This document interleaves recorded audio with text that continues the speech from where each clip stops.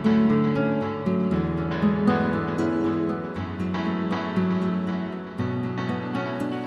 up, everyone? You're listening to the Anthro Alert podcast, which is the recording of our live show, Anthro Alert. You can now listen at your leisure and at your convenience. If you're new here on Anthro Alert, this is where Renee and I, your hosts, and sometimes a guest, analyze, break down, and discuss different topics each week anthropologically. Enjoy. Hey, what's up, everybody? You're listening to Bulls Radio, WUSF 89.7 HD3 Tampa, 1620 AM on campus and streaming worldwide at TuneIn.com and on the TuneIn app, available wherever apps are available. Yes. Learn more about everything Bulls Radio at bullsradio.org. This is Anthro Alert. So this is the show about anthropology and why it matters.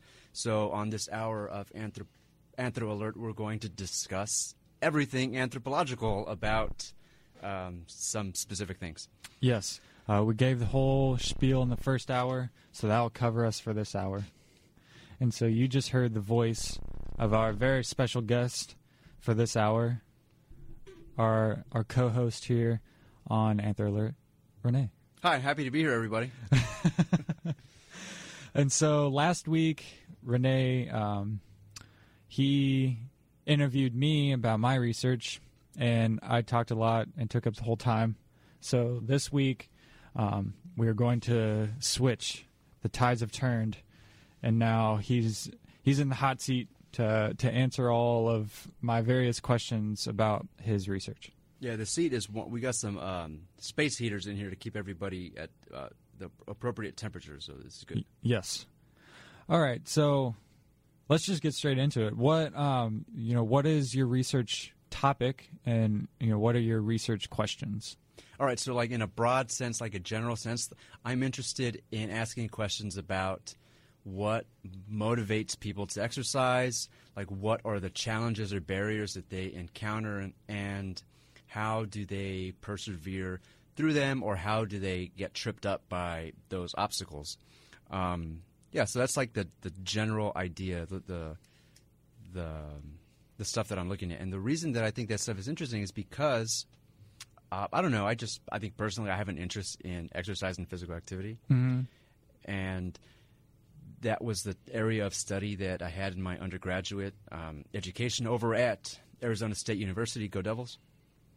And then also kind of approaching things from like where I was professionally for a couple of years in public health nutrition. And so then thinking about health behavior change and stuff like that, and really trying to find a way to apply anthropology to address some of those inadequacies in public health policy, public health programming, and just public health perspectives on physical activity and movement and human movement in the specifically the United States. But I don't know how generalizable it really is. Mm-hmm.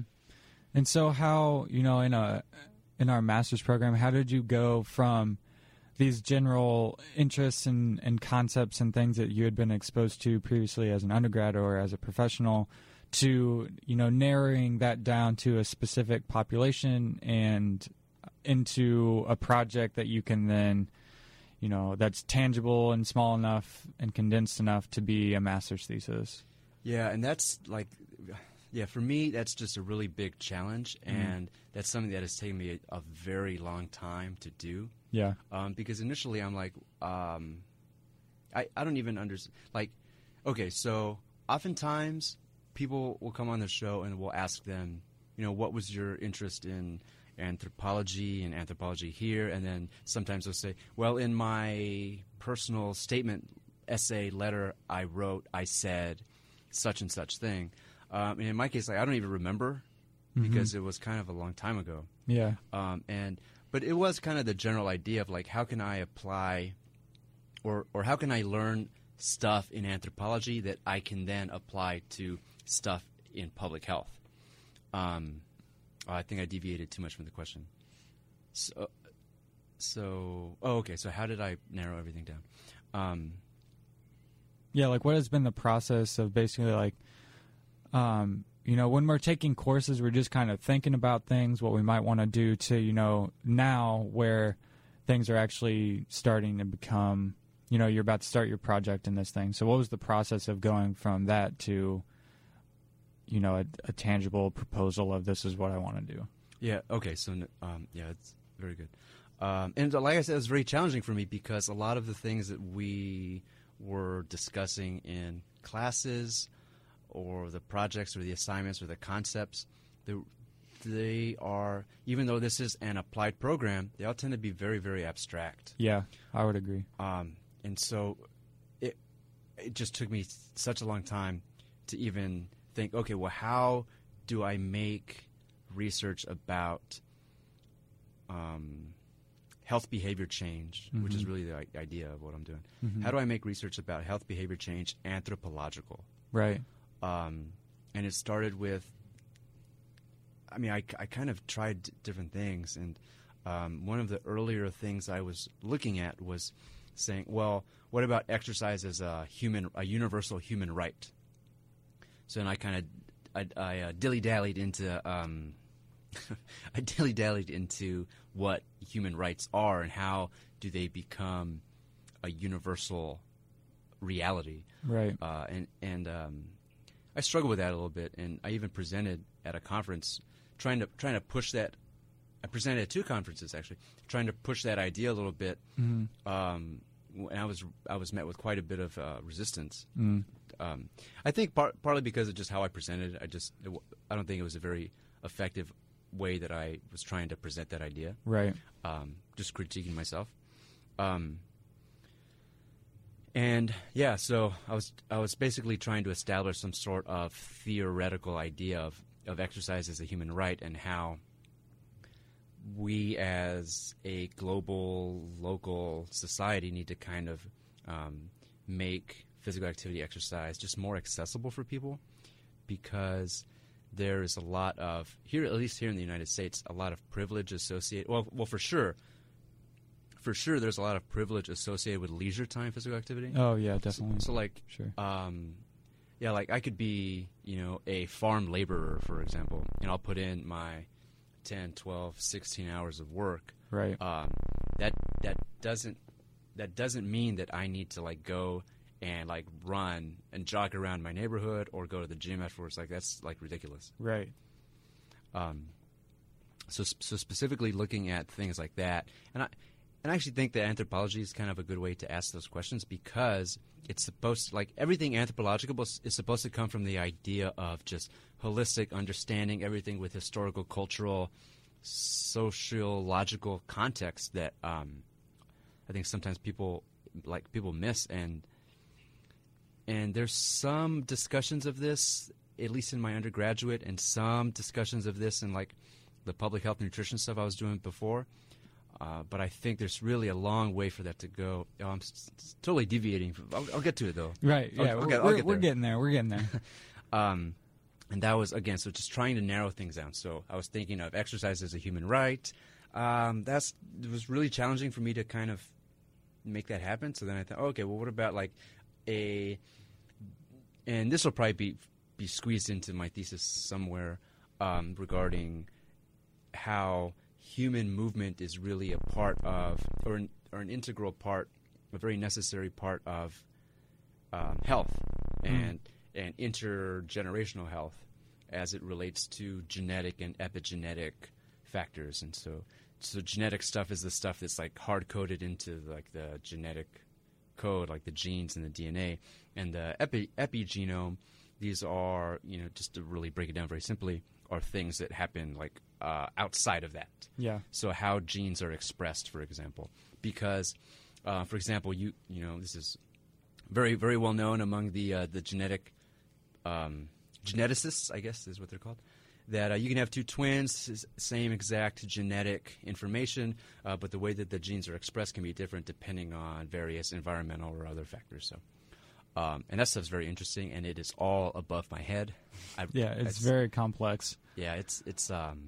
I took a couple of classes, and I don't get it. Yeah, I've taken some genetics classes, just very like briefly gone into some genetic stuff, and it gets complex very quickly.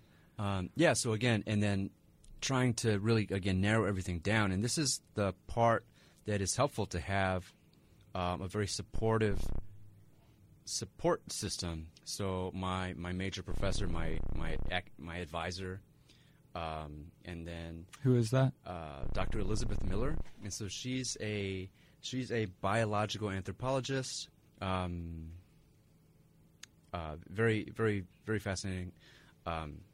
Does research in regards to infants and babies and human milk, and just fascinating stuff. And so that was interesting for me to be able to get to work with her as like kind of supervising my development as an anthropologist. And then various professors of the classes that I take, because I keep trying to like ask and apply these questions, and I don't know, it's just really hard to try and get there. But eventually, you know, just with that general idea, narrowing down with, what do I have access to? And so early on, I kind of anticipated or expected that I could potentially do research here in like a student university population. Mm-hmm. It's like, what better place to do that than at the campus recreation Yeah. department? So that's Right. that's like where we have like the gym and the sport clubs and the intramurals and like all the outdoor recreation, like to go kayaking and stuff. Right, yeah. We're on all these like fun adventure beach trips. That stuff sounds so fun. I always forget that you know, those resources are there. Yeah, I signed up for a camping one. Oh, really? Coming up in like the end of April. Nice. So that's like, so my goal is like to get everything like done by then, so I'll be like relaxing. Yeah. Rather than Right. stressing, right? Right, yeah. Because you can't work on a thesis when you're camping That would be very difficult. because you get sand everywhere. It's That's true. beach camping. Oh, beach camping. Yeah, I do not want sand in my laptop. No, you'd have to go to notebooks and candlelight, like how they used to write theses in the old days. Oh man, that would be analog. That would be so fun, like analog life, right? Yeah. I don't need a laptop. I don't need anything digital. Yep. Yeah, and so eventually just trying to really, and that was just my major professor saying, okay, it's still too broad. Like, what about this? Like, you can't ask, like, if you're trying to do questions about barriers and motivations to exercise, like, how are you going to ask people who don't exercise? Like, it's hard to find those people. Whereas you can totally find people who exercise because they go somewhere to do it. Right. They're everywhere. Yeah. And people who don't are everywhere too. Right, you just don't know about But it's it. just harder to get them to sign on to research. I mean, Right, I don't know. But that kind of answers it a little bit, I think, right? Yeah, I think it does. I think we're going to pause for some music, and then we'll come back and we'll keep talking to Renee about his research. Yeah, keep it locked. What's up? Hey, Bowles, you're listening to Bowles Radio, WUSF 89.7 HD3, Tampa, 1620 AM on campus. Streaming worldwide on TuneIn.com and on the TuneIn app. This is Anthro Alert, and this is the anthropological radio show that's live every week from 2 to 4 Eastern Daylight Time. Yep. And as a podcast on anthroalert.com. Yes. Where you can find media and such. Yes, previous episodes. All manner of anthropological things that we discuss anyway. There's a bunch of goodies in there, so go check it out. It's mostly archaeological, so get your Indiana Jones fix in. Yes. Yeah, we have had archaeologists love Anthro Alert. They do, and we love them. We do. I learned so much about archaeology doing Anthro Alert. Oh yeah, everything I know about anything is from because of this show. Yes, yeah. Otherwise, I would have just failed at everything. All right, so we are here speaking with Renee about his research, talking about fitness and behavior change and public health nutrition, public health policy, and how anthropology fits in to all of those things and brings it together. So Renee's been telling us about how he's gone about narrowing down the focus of his thesis project, which for many of us can be a very difficult process. Many of us come up with dissertation ideas and not thesis ideas. And so, the process of continually narrowing down those interests can be challenging. So we're going to keep talking to Renee about, the process he's going through right now and, the things he's thinking about and, what he's currently working on. So before we went to break, you mentioned looking at university population specifically, and then non-exercisers versus exercisers, and just the ease of focusing on the exerciser population because you know where to go to find those people, right? They're either outside or in, maybe sports recreation like a soccer field or something, or a gym. Like there's target areas that you can find those people. And so, what is your specific target population? How are you going to go about collecting data? What are you looking for specifically in that data, and what kind of questions have you developed? What kind of questions are you asking? Okay, so when I'm trying to define the people that I'm asking questions about, so like my sample. So when I'm trying to define that, I have to think of who I want to ask and why do I want to ask them. So one of the things that came up was, okay, so if I have questions about people who exercise, what does it mean? How do I define exercise? Oh, that's a good point. I never thought about that. Is it only people who play basketball like 5 times a week, or is it only people who do Zumba class, or only people who run, or only there are specific ways to define that, and so I had to be clear about that in my for my research proposal, and so what I ended up getting to was basically anybody who exercises is a person who does some sort of activity with fitness at campus recreation. Okay. And so fitness includes weightlifting, on the strength floor, so where all the weights are at, or maybe running on the cardio machines like the treadmills, for example, or taking any of the classes. So is exercise also defined? Do you define it by a certain amount of time? Yeah. So, I'll get to that. I'll get to that now, actually. So, yeah, it's not.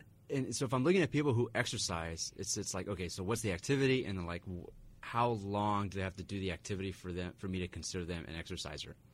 And that ended up being just what's the minimum recommendation from organizations like the American Heart Association, or no, I went with the recommendation for minimum physical activity. From the American College of Sports Medicine. Okay. So they have a standard of, it comes out to 150 minutes per week. Okay. Which is not a whole lot. It's 30 minutes most days of the week. Right. 30 days, 5 days a week or something? Yeah. 30 minutes, 5 days a week or something. Yeah. So that's real low bar. But I have to have something, and I have to be able to justify it, so it's easy for me to do that. Sure. So a lot of this is just convenience. What can I actually manage to do with zero budget? Yeah. Because all I have is time. Yeah. And even then, time is fleeting. Right. It's a hot commodity nowadays. So people who people who use fitness at campus recreation, who meet the minimum, who exercise at a minimum amount of time. So, and then who also have a good GPA, which I define as 2.5, which is hey, you're not failing, you're doing great. Right, that's middle of the bar, right? Yeah, I mean, because I don't want to talk to people who exercise all the time, but they don't have any time for classwork. Yeah. So who I'm trying to ask questions about are the people who some researchers call them positive deviants. So who is doing the intended intervention? So in this case, who is meeting the minimum physical activity requirements, and how are they doing it? Why are they doing it? And so then the question, the real research question is, what can we learn about this small section of exercisers that we might be able to apply to a more general student population. Mm-hmm. Yeah, and then Right. again, this is all out of like convenience. So, like, how and why do these individuals work out or exercise up to maybe, you know, meet that minimum recommendation while also meeting their academic goals or academic success goals or whatever? Yeah, exactly. And then from like a program evaluation perspective, like campus recreation, and this is like a whole, like across the United States, like a large part of the mission of campus recreation at different universities is to enrich like the student experience and like build like healthy lifestyles and kind of introduce people to various forms of recreation or human movement.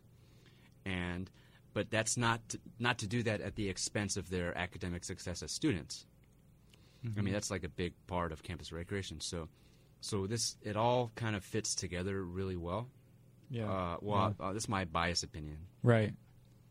So, you know, okay, so we know your target population, you know, quote unquote positive deviants, population that are working out, exercising regularly while also succeeding academically.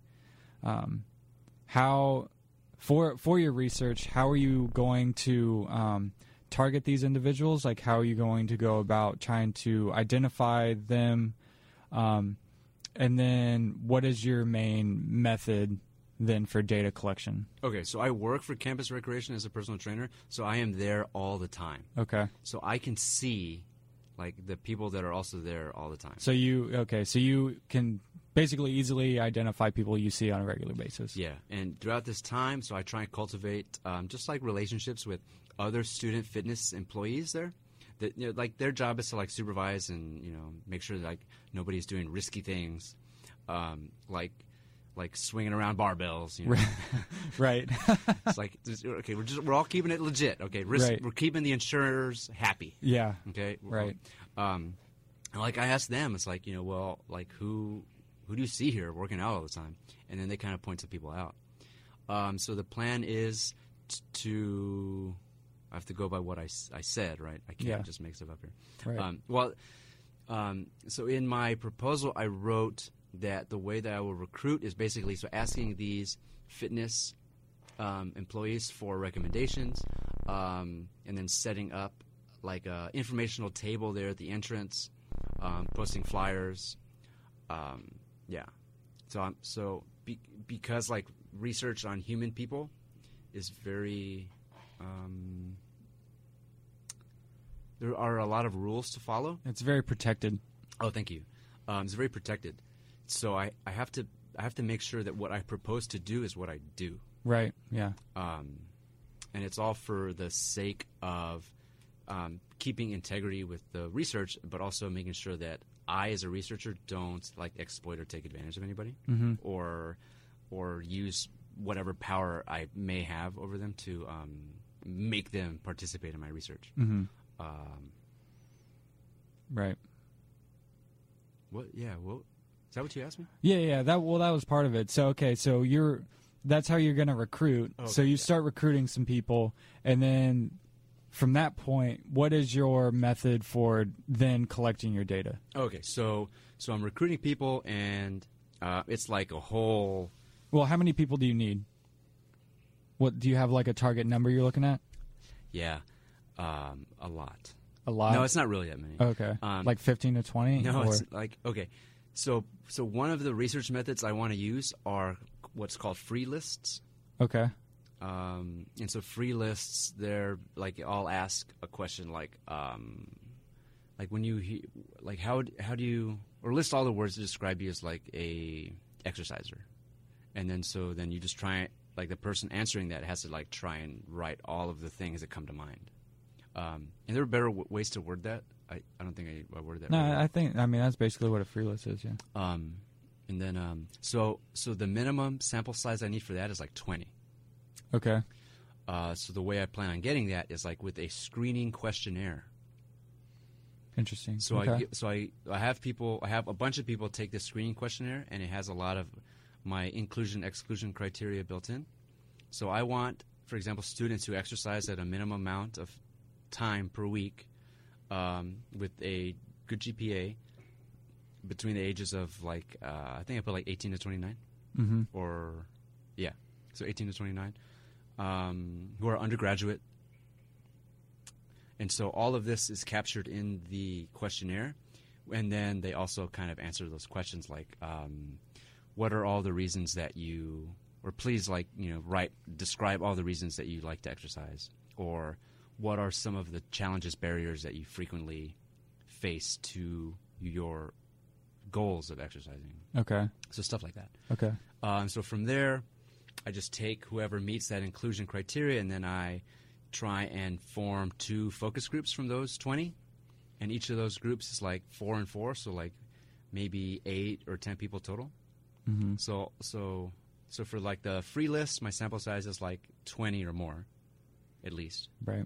For my focus groups, it's 2 groups of 4 or 5, so 8 or 10. And those are the same people from the free list. Okay. Yeah, it's just I don't know how that would describe it.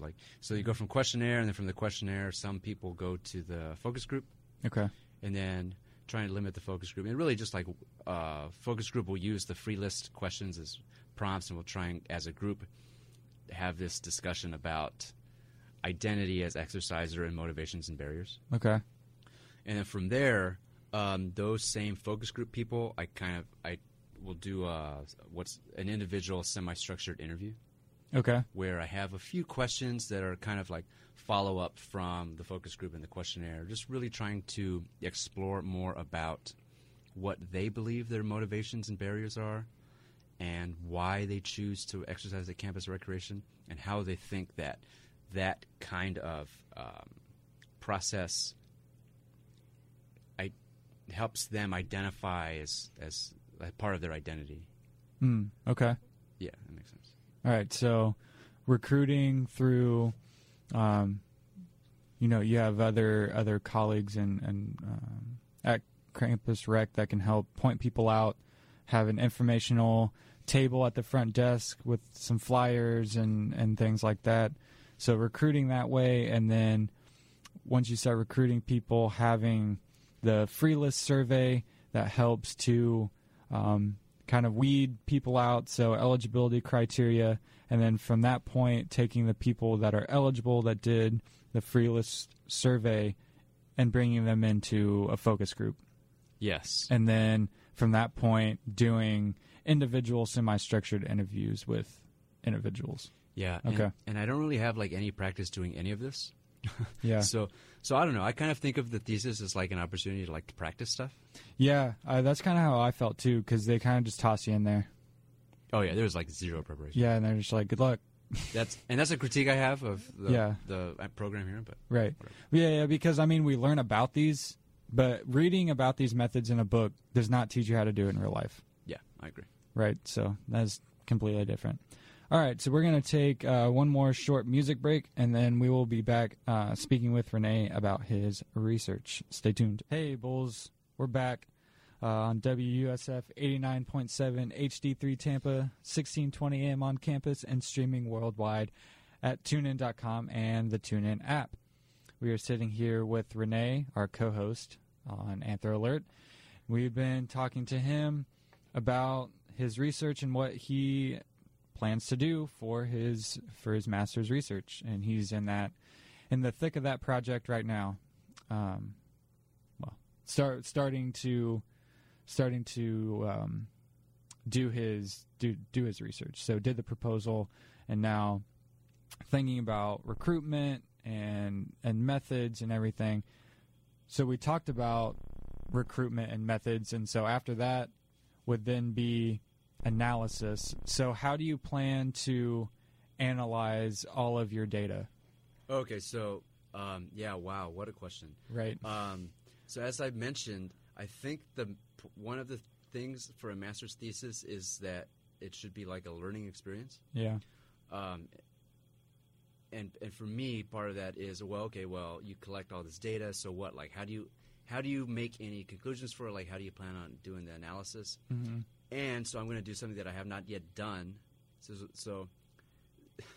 So this is probably like a dumb thing for me to try to do, especially when I'm like trying to get things done by a certain amount of time. Yeah. Right. But I'm going to follow the instructions or like follow some methodology that I have read about, where basically I will code. I'll code all of this qualitative, like kind of data into different themes. Okay. Also, I'll try and identify some different themes, and I will try to do some quantitative analysis on that, just to try and see, okay, so what are the themes like that? What becomes evidence? Because ultimately the goal is to draw some sort of conclusion that can be turned into a recommendation. Okay. For campus recreation. Right. And hence that applied anthropology. Yeah.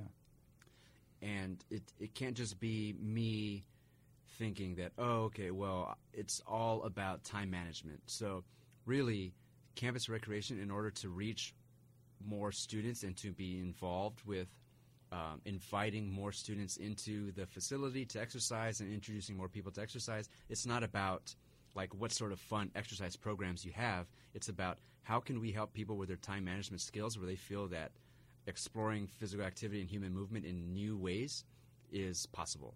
Mm-hmm. That's a good perspective. That can't be my solution, because that's what I think it is. Like I have to like draw some conclusion from the research, and so my plan is to use R, which is a type of statistical software, and like a special package within R to do the analysis from the free lists. To kind of just make these recommendations. I've heard R is tough. Yeah, I don't know. Like I said, I'm learning. I've never used it before. So hopefully I can figure it out. Oh, I'm sure you can. I mean, we'll see, right? Yeah. It can't be that hard. You just gotta get in there. Trial and error. According to my LinkedIn, I have an R. I did like an R course that gave me a badge. Oh, nice. Well, then you're set. Yeah, I should be fine. Yeah. Do you anticipate what challenges do you anticipate during the course of carrying out your research? So probably the biggest challenge is going to be my ability to focus on what I'm doing. Mm-hmm. How so? So throughout this entire process, like it was really challenging for me to drill down to something specific enough that we can use for a master's thesis. Right. Yeah. Something to effectively communicate and illustrate everything I want to do in the proposal. To again convert that proposal, so everything that I wrote in my proposal, to something that I can use to apply for IRB approval, the Institutional Review Board. Mm-hmm. Yeah. And then to follow up with any of those suggested or mandatory revisions that I need to make to that IRB proposal application. Mm-hmm. And then the same thing, like, can I get enough people to take that screening questionnaire where I'll have enough to draw a focus group from? Can I write everything by my deadline? Yeah. I mean, so I see like a lot of the challenge from like the research method part of it is just whether or not I can focus enough on it without being distracted by other things that I like to do. Right. Or other questions I like to ask. And then obviously at some point, I think just the challenges of the research itself are, how much can I really generalize this? Yeah. Like, can I develop any further theory or any model out of any conclusions? And I don't know. That to me sounds like that might be challenging, but some of the stuff that I've read says that that stuff tends to kind of just reveal itself over time. Yeah. So I'm hopeful. That's what I'm hoping to do. I've always kind of thought, like, challenge for me, what I'm a little worried about is trying to, like, connect everything up with, like, the literature and stuff, because you're, like, supposed to research, you're supposed to kind of contribute something new to what's already there. And so I've been thinking about kind of, what do I have to offer that's new, and, like, how am I going to connect what I'm collecting with, like, what's already there, and, all this kind of stuff, and make it, like, coherent, right? Yeah, and I actually think that's kind of like my perspective on that is, and I don't have any say in this because I'm not the one that needs to approve what I'm doing. Yeah. But I think that perspective where you have to contribute to something or you have to add to something, that's just, to me, is kind of elitist, like academic elitism, where you kind of have to justify this somehow as part, as like, it's like, this is how it fits here. Whereas I think, I don't know, I kind of want to come at it more of like a critical perspective that it shouldn't have to be that way, but that's not how the academic paradigm or the academic research paradigm is. Yeah. Largely, yeah. I would say that's not how it works, but but I mean, my dreams are crushed. But I mean, you're right. I mean, I guess there needs to be like some pushback against that. But you were talking about IRB, and you're doing that currently, or working on revisions, I think. Yeah. Can you talk about your experience with IRB and what that was like, and what the process is like, and how you kind of went about navigating that? Yeah. So having been to 3 different IRB student researcher workshops, I was totally unprepared to actually write and submit my own IRB application. Yeah. Honestly, I thought it would be like very easy to just like cut and paste from the proposal in. Right. No way. One, like the application is very long. Yeah, it is. It's quite lengthy. It's like it's funny because they tell you like in what the trainings, it's like, don't expect this to take you a Sunday afternoon. No, it didn't. It does not. And it's funny because like I was like very happy. I got the approval. Okay, do your IRB. So I start working on it, and I get to the first like question, or like the first. Well, the first question is like, title your research. I don't have a title. It's like now I have to like think about a title that will potentially work, and I just made something up. Yeah, I mean, I'm pretty sure that's not like set in stone. And then other things like, oh, what's your hypothesis? I'm like, oh, I actually don't have one. Like, so then I ended up just writing, my hypothesis is that there is no relationship between anything. And I'm hopeful to disprove that somehow. That's a classic anthropological answer. Like, what's the purpose of your research? And like, please describe how you will consent people to participate. And just all these questions that I kind of like knew, of course, because I went to these trainings and I've had these conversations, aware that these things get asked in that application, but really was not prepared at all to actually answer them. Yeah. So I think, looking in hindsight, I probably should have done. I should have done a better job of including that in my proposal, rather than, I don't even know what I did in my proposal. I feel like some of those questions on the application are trick questions. Like they're trying to, they're trying to make sure that I have a plan. Right. Yeah. They don't want. Yeah. They just don't want you to. I want to do research now. Yeah. So whoever was unlucky enough to kind of read my application is like, oh, this person has no idea what they want to do. How did they make it this far? Yeah. Man, that job's got to be tough though, being an IRB application reviewer. Yeah, because that's got to be tough. Because it's very strong. Because obviously you want people to be able to do their research. Yeah. But you don't want to say yes to everything, at least right away. Right. Yeah. Because you don't want something to slip through that could later come back and be like Tuskegee. Right. Yeah. Which is like the main point of IRB even being here. Yeah, so if you're listening to this and you don't know what that is, I will let you look this up on your own. Yeah. So Tuskegee, Tuskeegee. Yeah, I think so, yeah. So do a search for that. Along with various other research atrocities. Yeah. So, is why the IRB is here. So it's there for a good reason. It's just, it can be challenging. I think more so with anthropology. Because our research is not always IRB friendly. What do you mean by that? Like, I think some disciplines like the natural sciences or like the hard sciences, like there's more of a straightforward blueprint of going through the IRB. Right? So, but like in anthropology, we like to work with a lot of populations that the IRB doesn't want you to work with. We like to use methods that the IRB doesn't feel comfortable with, like photo voice and using film and things that don't They make it harder to protect people. They make it harder to protect people, yes. And so, and anthropology as a discipline has some critiques of the IRB, but I think other disciplines do as well. But it's there for a reason, but there's room for growth. And so I think anthropologists may have more difficulty getting our projects approved than other disciplines. But I wouldn't know because, I don't know, maybe sociology might have the same problems now too. I don't even know what sociology does. Yeah. Yeah, I don't know. But so, like, yeah, for example, like the ultimate, like, red flag, black flag for an IRB application from an, like, if you're an anthropologist, is like, oh, I want to, like, do research on underage women in prisons who have HIV and are pregnant. Yeah, right. That's like, they probably have a heart attack.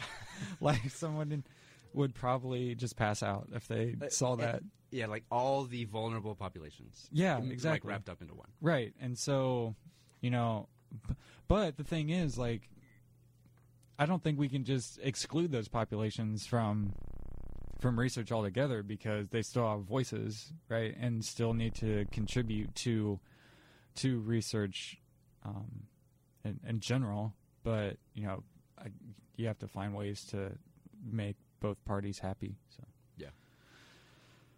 yeah. So those are tough questions. So you filled out your application and now you got some revisions back. Did you look at your revisions yet? No. So okay. So going back to, like, being able to, like, be focused on something. Yeah. I haven't focused on this yet. So today, tomorrow, the IRB Probably application. Sunday, like, I don't view myself as a procrastinator, but I just did not want to do that application or the revisions. Like, well, I'm meeting with my major professor on Monday, so I better have it done by then. oh yeah, Yeah, that's like, well, we had to set up regular meetings because otherwise I just won't do stuff. yeah. I mean, I find that once you do the application, the revisions really aren't that bad.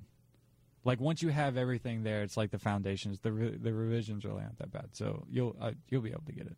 All right. That Sunday afternoon. Oh man, I don't know. I mean, yeah, of course, it has to be done. So yeah, of course, Right, I'm committed to it live on radio to, like, the 3 people listening. All right, but winding down the show now for this week. Any final comments, questions, concerns? I have so many. I have so many that they don't fit into. They don't fit into our final closing. I think one of the other things that I probably didn't mention was, like, that with anthropological research, you have to situate yourself within, like, a theory. Oh, or right. Within, like, some sort of, like, theoretical framework or something. Yeah, right. And I'm kind of approaching that as, like, you know, feminist postmodern, or well, like, feminism and postmodern. Okay. Rather than, yeah, they're like separate things, but so,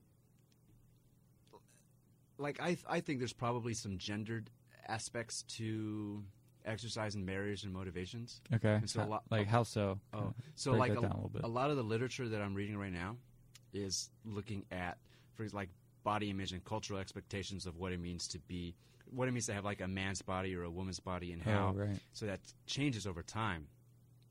But it's, like, the same, and there's a lot of pressures, and you tie that into just different things you see. For example, like, social media, like Instagram's, like, real easy to kind of look at, because with the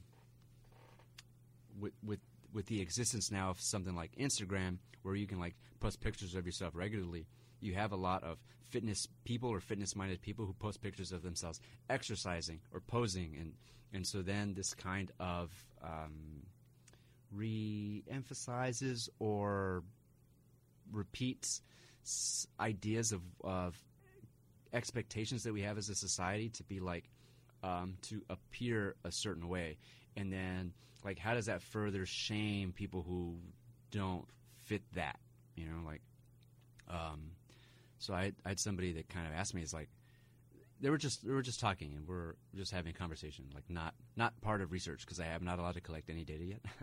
But, like, one of the things that the person told me was that, you know, it's like, it's so unfair that, like, to be, like, a woman in America, you just have to look a certain way to be considered pretty, and yeah, that's, like, totally, I get it. And so that's kind of where some of the feminist critique comes from. And then looking for postmodern, it's like, looking at stuff that happens in physical education, K-12 stuff.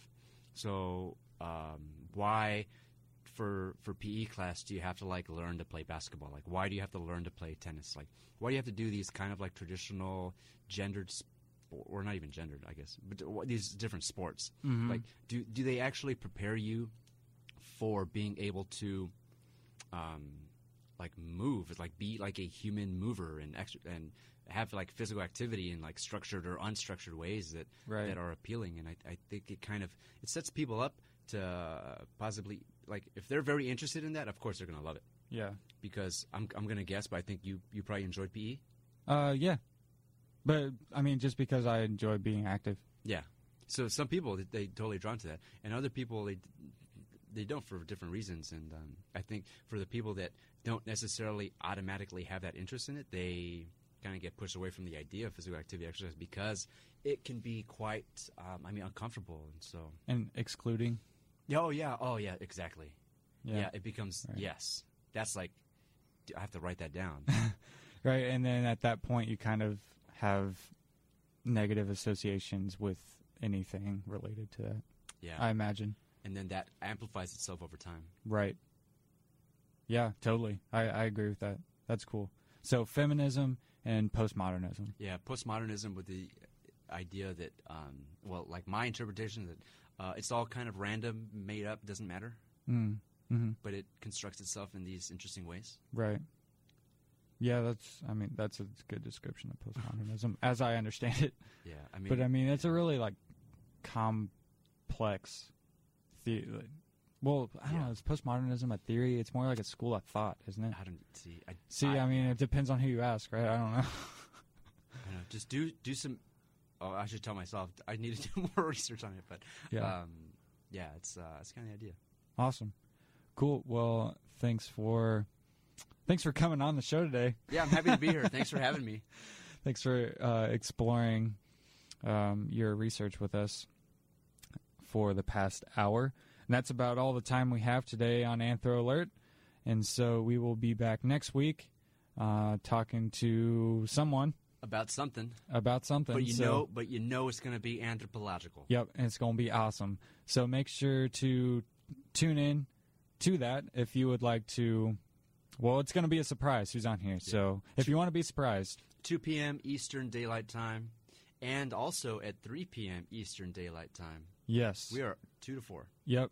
And if you just can't get enough of Anthro Alert and you just can't wait until next Friday, why don't you just go ahead and you can go to anthroalert.com, and all of our old episodes are on there, or some of them are on there, and it's being updated with other episodes, so you can check out one of those. In the meantime, until then, have a nice weekend, and we will see you next week. Bye. Congratulations on being springtime, everybody. Yes. You did great. Go be springtime.